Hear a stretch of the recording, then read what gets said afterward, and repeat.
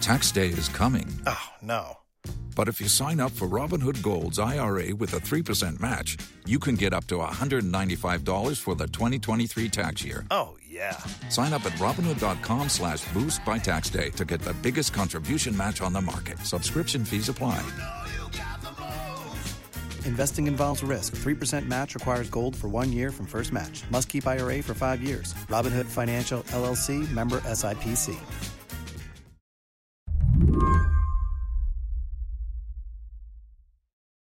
When Bernie Sanders and Elizabeth Warren walked onto the debate stage earlier this week, it felt like the audience was holding its breath for this moment. Let's not turn to an issue that's come up in the last 48 hours. Senator Sanders. CNN reported yesterday that, and Senator Warren confirmed in a statement that in 2018, you told her that you did not believe that a woman could win the election.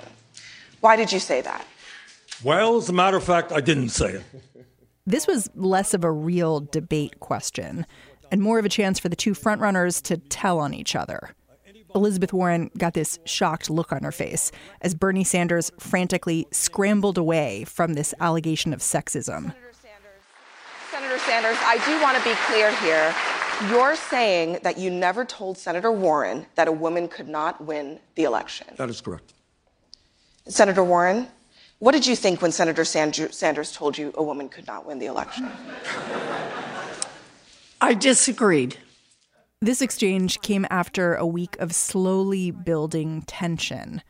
First, the news that the Sanders campaign was telling its volunteers to subtly insult Warren, passing out scripts that claim she's an elite who won't excite new voters. Then this CNN story popped up about a dinner between the two candidates back in 2018. That's where Sanders said whatever he said about women in the presidency. The response to what has happened has been so dramatic to me. Derica Purnell talks politics over at The Guardian. She spent days watching this friction build up between the Sanders and Warren camps. For people who I think have, Bernie as their number one and Liz as their number two, and then Liz as their number one, and then Bernie as their number two, I am now seeing conversations that's calling them liars, calling them sexist. There was like the surge of people who were screenshotting their refunds from their donations from Elizabeth Warren's campaign. And by the end of this week's debate, this conflict spilled out onto the stage. Sanders tried to shake Warren's hand, but instead she confronted him, said, "I think you just called me a liar on national TV." I think you called me a liar on national TV. What? I think you called me a liar on national TV. Let's not do it right now. You want to have that discussion? We'll have that Anytime. discussion. You called me. You told me. All right, let's not do it now. I don't want to get in the middle. I just want to say hi. Yeah, good. I just hope that people just kind of chill, especially this Warren Sanders thing. I just kind of want it to go away. Derica is an unapologetic progressive, the kind of person who might support either of these candidates. She says she knows as this race ramps up, all the people on that debate stage, they're going to get sharper elbows. At some point, we know that Sanders and Warren are going to have to start distancing themselves from each other. That's going to happen. I just don't want it to happen on these terms. I just don't want it to go down like that. I would much rather it go down, on the basis of policy or leadership style, but not like this. Today on the show, Derek is going to talk about why the way this feud ends matters. Bernie Sanders and Elizabeth Warren, they reportedly pledged to be civil to each other on the campaign trail. But will identity politics get in their way? I'm Mary Harris. You're listening to What Next? Stick with us.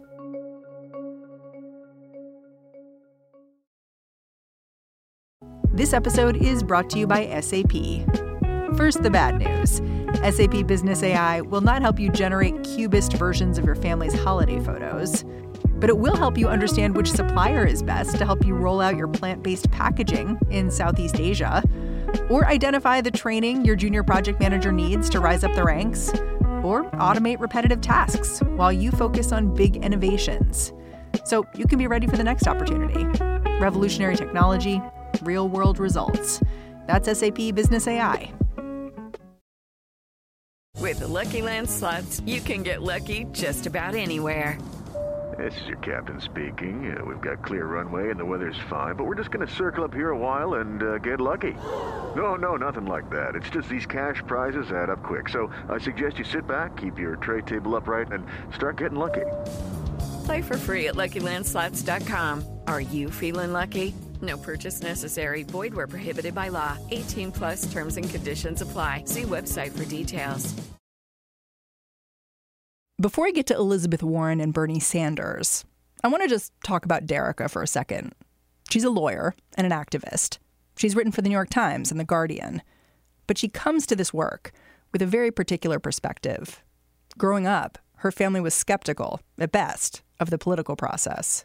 Well, I don't know if I can curse. Can I curse? I don't know. Maybe I shouldn't curse. You can curse. My mom says this. I'm quoting my mom. So this, I don't have a potty mouth, but my mom does. And she says, I always try to vote for the person, the politician with the smallest foot, because I know it will hurt the least when they kick me in the ass later. And so that's sort of her like guiding principles around elections, right? It's just all of these candidates don't have people like her, their concerns, their needs, typically at interest. And so my mom, I grew up the oldest of 6 kids. She's a Black woman who lived in North St. Louis, mostly in poverty for her entire life. And so I think that she feels the day-to-day pressures of what it's like to have to navigate this country as a person who's literally at the bottom. And so I think that she has pretty serious and leftist critiques of the Democratic Party, the political establishment, and the candidates. And she doesn't fall into the trap of identity politics. But it sounds like she doesn't trust any of them. No, of course not. Even when Barack Obama was running, I was so excited. I had so much hope. I was like knocking on doors, going to rallies. I was like really trying to get people out. And when I remember telling my mom this, and she was just like, I think it's important that he wins. I didn't think in my lifetime I would see it. When he ultimately got elected, she wept. Many Black people in my family cried when he was elected. But I think they all knew that once he got in office, that people like them, like I said, poor Black families who were in the Midwest, were going to bear the brunt of some parts of his administration and then just be completely forgotten in other parts of it. Like everyone else, Derica's political choices are complicated. She gave me this example from a while back, when Kamala Harris was first considering a presidential run. Derica wasn't immediately sold, even though, like Kamala, she's a lawyer and a Black woman. So Derica got on Facebook, and she expressed her frustration about Harris's history as a prosecutor. And I was like, oh, no, please. If she announces a run for president, I'm so nervous that this Black girl magic moment that we are in is going to allow her to ease into the White House, And I probably said that too generically. Like, obviously, there are tons of barriers for women to overcome, especially women of color. I would imagine biracial women with immigrant parents to overcome in order to achieve elected office, let alone the president of the United States. But I was seriously concerned that we have been in such a moment and privileging the stories of women who were like underdogs, oppressed, victims of sexual violence, leaders of social movements. Kamala Harris may have capitalized on that particular moment and garnered a lot of support from Black people, from women. Well, when you shared that thought on Facebook, like what kind of response did you get? Were people supportive of what you were saying, or were they also kind of like, hey, we have to look out for people here? Oh, yeah, I got tons of that, especially when I started. So after she announced, when I started writing more about, being suspicious of her run, yeah, I got tons of backlash. I got personal emails. I got letters. Someone found my home address and sent me a letter. So I got tons of backlash about how it's important that we support Black women. I'm another Black woman trying to tear down another Black woman. What did the letter say? Just like, it's really important for us to not like pick fights with people who basically have like our best interests at heart and have to learn how to play the game. I think because I have written things that are particularly critical of how identity politics has shown up in elections and programs, I've had to endure a lot of those critiques. And what's interesting is that through everything that I've written, everything that I've tried to do in my life has been, for people like my mom, for people who are like Black, poor Midwesterners who, representation is important, but it's not enough. It doesn't feed you. It doesn't keep your lights on. It doesn't, make sure you can attend quality schools. And I know this, right? So it's unfortunate that people of color who call out other people of color for not being progressive are then told to be quiet or told to shut up or told to not engage because we're, tearing down people who have our best interests at heart. It's interesting. I was going back to your writing on Kamala Harris, and what I thought really stood out to me was the fact that you were looking at identity politics differently. Your identity wasn't purely racial. You're a lawyer, you're a Black woman, but you still didn't identify necessarily with Kamala Harris because you identified more as a young homeless girl who was having trouble getting to school. And Kamala Harris was known for holding parents accountable for their kids' truancy. And you were thinking, what if that happened to me? Yeah, absolutely. I think identity politics it's important that it gets us into a conversation. The problem is when identity politics, choosing people, supporting people solely on the basis of your identity, then forecloses radical possibilities and opportunities. And that's where I have a problem with it. And so, yeah, I have several other, identities that inform my politics. Yeah, could I have identified with Kamala Harris being a lawyer, a Black lawyer, and trying to play the game?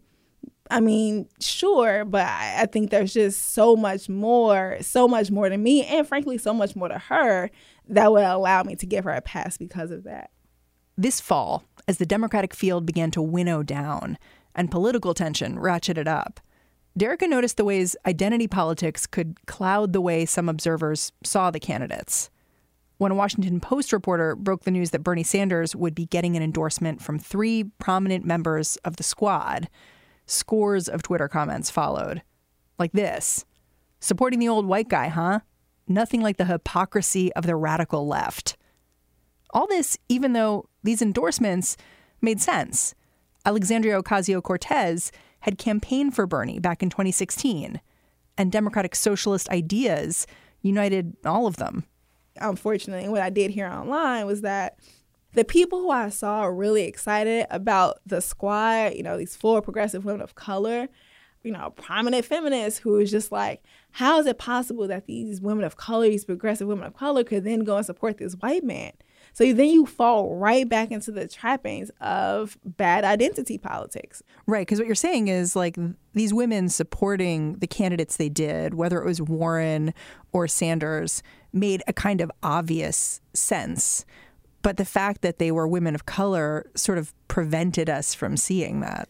Yeah. And interestingly, I think it's racist and sexist. I think it's racist and sexist to constrain women of color's political choices on the basis of their sex and their race.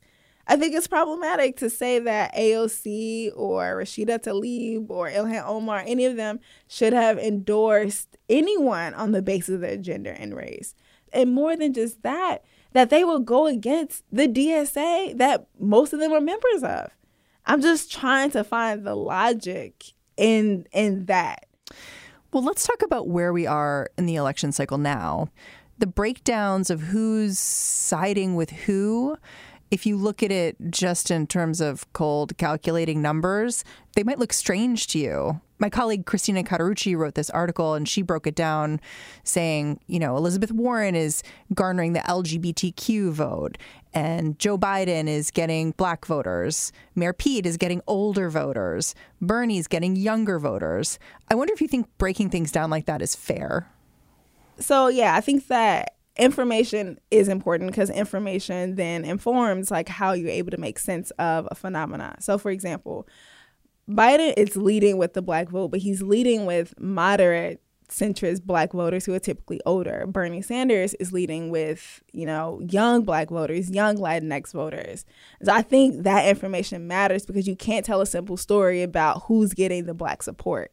And so those breakdowns, they just give us information about which sets of candidates and which sets of subgroups, what interests are at stake, right? So if moderate Black or older voters are interested in supporting Biden because they have a fear that no other candidate is going to beat Trump, they remember probably more than younger candidates, right, what it was like to live in an America where the racism was much more on display. Not that it's gone away now, not that it's hidden, but I think that by their impulse to choose a candidate who they believe is safe, who they associate with Obama, the first Black president, I think that there's reasons to be sympathetic towards that and to not just tell a flat story that, oh, he's getting the Black support.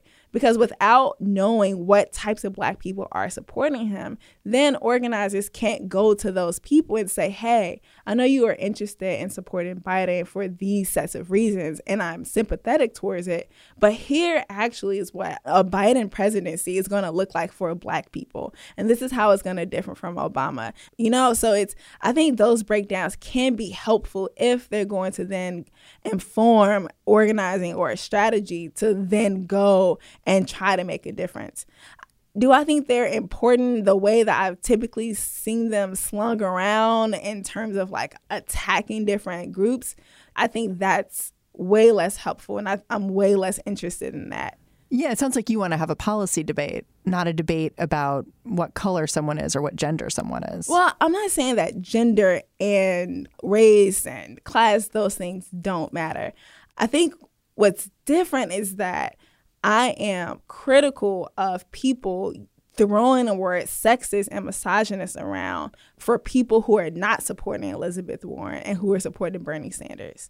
And so that's where I sort of draw a pause. If she wins the primary, I will knock on doors for her till my knuckles bleed. I will call people. I will get Elizabeth Warren tattooed over my belly like Thug Life. I will go all out for her. I just think that I am, like I said, suspicious of sexism and misogyny being thrown around as if Warren and Sanders are not fundamentally different candidates. But Sanders calling Warren elitist, Warren calling Sanders sexist. Part of what makes these charges so electric are that we've heard these arguments before. Back in 2016, when Hillary Clinton beat Bernie Sanders, but then lost to Donald Trump. With voters still waiting to cast their ballots this political season, it's hard not to think back on the last election. And for Democrats, those memories are not good. You can see this anxiety spool out online if you simply look around for the hashtags Bernie or bust or never Warren. You've alluded to this a little bit before, but when I look at some of this factionalism we're talking about, I keep asking myself, just wondering, like, how real is it? Is it really just an online thing? Because I was looking on Twitter, for instance, and this hashtag, this Never Warren hashtag was trending. And the people who were picking it up and pushing it out there were actually a bunch of people saying, we got to shut this hashtag down. It's not doing anyone any good. Kind of making the point that we're making here, which is like, this isn't the moment for this. But at the same time, now that hashtag is out there and people are responding to it and they're using it. And it made me wonder, is this just a digital thing? That's exactly my point. I think that like so much of how we get a temperature or a pulse for what is happening, we're turning to Twitter, we're turning to Facebook, we're turning to social media. And I just wish that there were other ways for people to have access to like these conversations, to really think through like the logical consequences, like as a part of a group or a community, and not working out their political beefs with candidates like through Twitter profiles. I think that for people who are actually doing social movement work and who are not just participating in like an online spectacle around Sanders and Warren, I take them to be very serious organizers committed to the liberation of oppressed people. None of the people I know personally, and people, like I said, who are involved in all of these activists and organizing groups, I don't take them to be a never Bernie or a never Warren person. I would say that they have firmly landed on their candidate who's their number one, and they have expressed that they're going to do whatever it takes to get their number two elected if they're going to be the candidate who's nominated in the primary. And I think that's what matters. I think there's something else, too, which is kind of this distrust in, I don't know if it's mainstream media or just older Americans, that millennials, younger voters, whether they're going to show up and really do the work here, and like whether we really should be shining the spotlight on the young progressive wing, or whether it's really the older people who are going to move the election because we know they're going to go to their polling places in November. Yeah, I think that we've seen before huge records of young people turn out to vote. I think that's just factual. I mean, under President Obama, we saw huge waves of people of color, young people come out and vote and get behind a candidate they were excited about and inspired by. I think that's very, very, very important to say. I also would say that after the 2016 election, the people who started organizing and got a lot of momentum in electoral politics in this country were young people of color.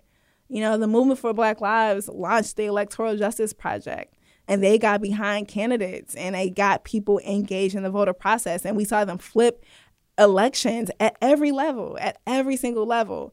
And so I think it's unfair to say that, are young people going to be able to show up when young people have shown up? They have organized. They have gotten people to the polls. They have done drives and raised money and made calls and T-shirts, thrown parties. They've done all this stuff to get people out to vote. Right now, a lot of voters are trying to figure out which candidate really has their backs. Derica knows how hard that can be to figure out. But she says the problem with identity politics is that they can become a kind of shorthand, a way to avoid really proving a candidate's worth. And if you need a reason to rethink the way you talk about the Democratic frontrunners, Derica offers a cautionary tale. Because Donald Trump, he came to office bolstered by his own use of identity politics, white identity politics. Absolutely. Yeah. Progressive or people on the left don't have a monopoly on how to use identity politics. That's why identity politics can be problematic on the left and the center or the right, Because what happens is that you get into a trap where you're voting for someone or you're excited about supporting policies that then hurt you. So I've been reading about, all these white people in the South who are suffering, who are just completely suffering because they either want to reject Obamacare or they think that it primarily benefits certain kinds of immigrants or it benefits Black people. So they either refuse treatment. They're literally dying of whiteness. They're dying because they're choosing to support candidates who, don't want it in their state, or they're just simply refusing certain kinds of treatment that are covered by it. And so it's so unfortunate that then that would be the candidate or the set of policies that you would support.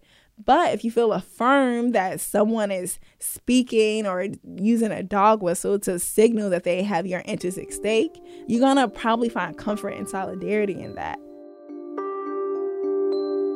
Derica Purnell, thank you so much for talking to me. Yes, of course. Oh, my God.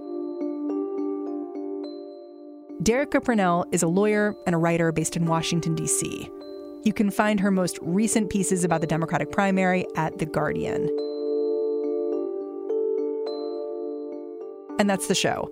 What Next is produced by Daniel Hewitt, Jason DeLeon, Mary Wilson, and Mara Silvers. I'm Mary Harris. You can talk to me about this show on Twitter. I'm at Mary's Desk. And on Friday, tune in for What Next TBD with Lizzie O'Leary. I'll talk to you Monday. Hello, it is Ryan, and we could all use an extra bright spot in our day, couldn't we? Just to make up for things like sitting in traffic, doing the dishes, counting your steps, all the mundane stuff. That is why I'm such a big fan of Chumba Casino. Chumba Casino has all your favorite social casino-style games that you can play for free anytime, anywhere with daily bonuses. That should brighten your day a little. Actually, a lot. So sign up now at ChumbaCasino.com. That's ChumbaCasino.com. No purchase necessary. VGW Group. Void where prohibited by law. See terms and conditions. 18+.